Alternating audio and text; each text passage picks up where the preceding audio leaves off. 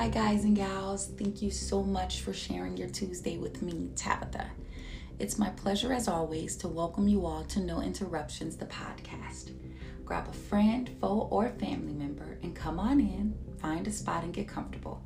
Trust me, this is a safe space where all are welcome with open ears and open arms. If you would indulge me for a little, I'd like to draw your undivided attention on today as we converse about the magnitude of trouble in which the state of our union is in, as well as discuss solutions on how to navigate through to healing and hedge forward toward reconciliation in spite of the inherent pain, obvious oppression, and social pressures. So let's talk about it. Now, this topic of conversation is provocative, I must be honest, but it's imperative, and I'd be remiss not to speak about it. So please embrace it as an opportunity for understanding and as a moment to reflect.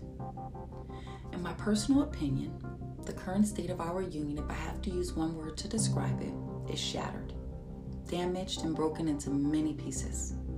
Now, we can attribute this to a plethora of reasons, but I like to boil it down to the simplest one: lies.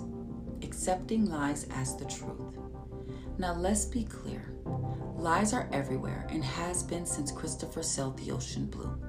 However, to listen to a lie is not as deadly as it is to live out the lie that's heard. And what we are watching is the more deadly of the two play out at the doors of our Capitol building. You see, this is a moment in our history, unfortunately, that we see the fabricated moral high ground that America was built on crumble into the quicksand of her current reality as her past clashes with her current culture. This moment magnifies the difference in Americas. While there are two demonstratively different Americas that exist, there is one evidently clear formulation on how one gets initiated into his or her respective America. Color. The color of one's skin determines if the game of life is preset on the dial of privilege or fine-tuned on the station of despair. Privilege and despair, while complete opposites, have become synonymous to white and black. And whether you are on the upward or downward slope of this abhorrent, culturally induced gradient, it's fair to say that the civil disobedience and social unrest that we are experiencing and witnessing is the byproduct of this dangerously manufactured concept. You see that on the precipice of privilege, white benefactors are faced with the harsh reality that their currency of subjective supremacy is no longer redeemable in our new culturally aware marketplace. It is no longer acceptable for us as a people, as a royal worthy people, to accept what we know is absolutely unacceptable. It can no longer be acceptable to watch a black man's soul be taken by the sole of a white man's foot without consequence. It can no longer be acceptable that lies are in equal partnership with the truth, where mental health is the causation of a school shooter's rampage, while execution is the answer to a call for mental health help. We can't accept black mothers and black fathers through grief-filled spirits by losing their sons and daughters at the hands of the ones signing up to protect and serve us, beg to be recognized and accepted as the very humans God created them to be. A human deserving a life abundantly, liberty undisputed, and the opportunity to pursue happiness without persecution. You see, the instability in the culture has violently evolved into insurrection of the government. And the venomous bite that stings our society as we watch our capital under siege by domestic terrorists, that bite is from the evil snake of white privilege. And the fangs sink in so deeply that the pain permeates around the globe.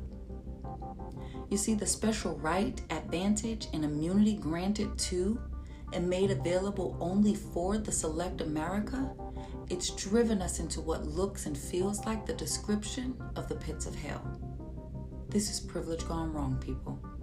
This is privilege misappropriated. When even the expression of and reaction to the First Amendment appears to be segregated, how can we look at our TV screens and read news reports of terrorists taking over the Capitol building, yet there hasn't been an onslaught of police militia summoned to the gates, and we say there is equal justice? How is it the wishes of killing sitting senators and hanging government officials is not only allowed, but accepted and endorsed in the other America, while death is a threat if you merely dream to live freely in ours? You see, while recognizing the stark contrast in the reaction of the media coverage, the failure of the police to protect, and the stamp of approval from the sitting president, how dare we continue to believe there is equality enough to share amongst all men and women? While all lives matter, true enough, why is it that only the Black lives have to remind not only the world, but the other America that our lives matter too? No other group requires such reiterations. And the flagrantly false notion that being the white skin complexion should determine your life's complexities or lack thereof, that's a family recipe that's been passed down through generations from Jim Crow and Willie Lynch. It is the bread that has been leavened, baked in, and feasted upon for ages. It causes the allowance of false equivalents to be drawn between protesters fighting for the right to live freely in our democracy and terrorists armed with rifles and shielded with privilege rioting to overturn our democracy. Let's look at this.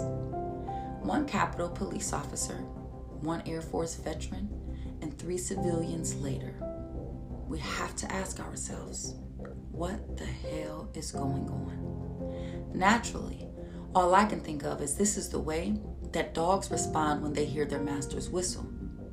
In ingesting under-the-counter supplements for enhanced supremacy, we see that leads to the obvious adverse reaction of democracy being denounced, the truth being set aside, and people dying for lies.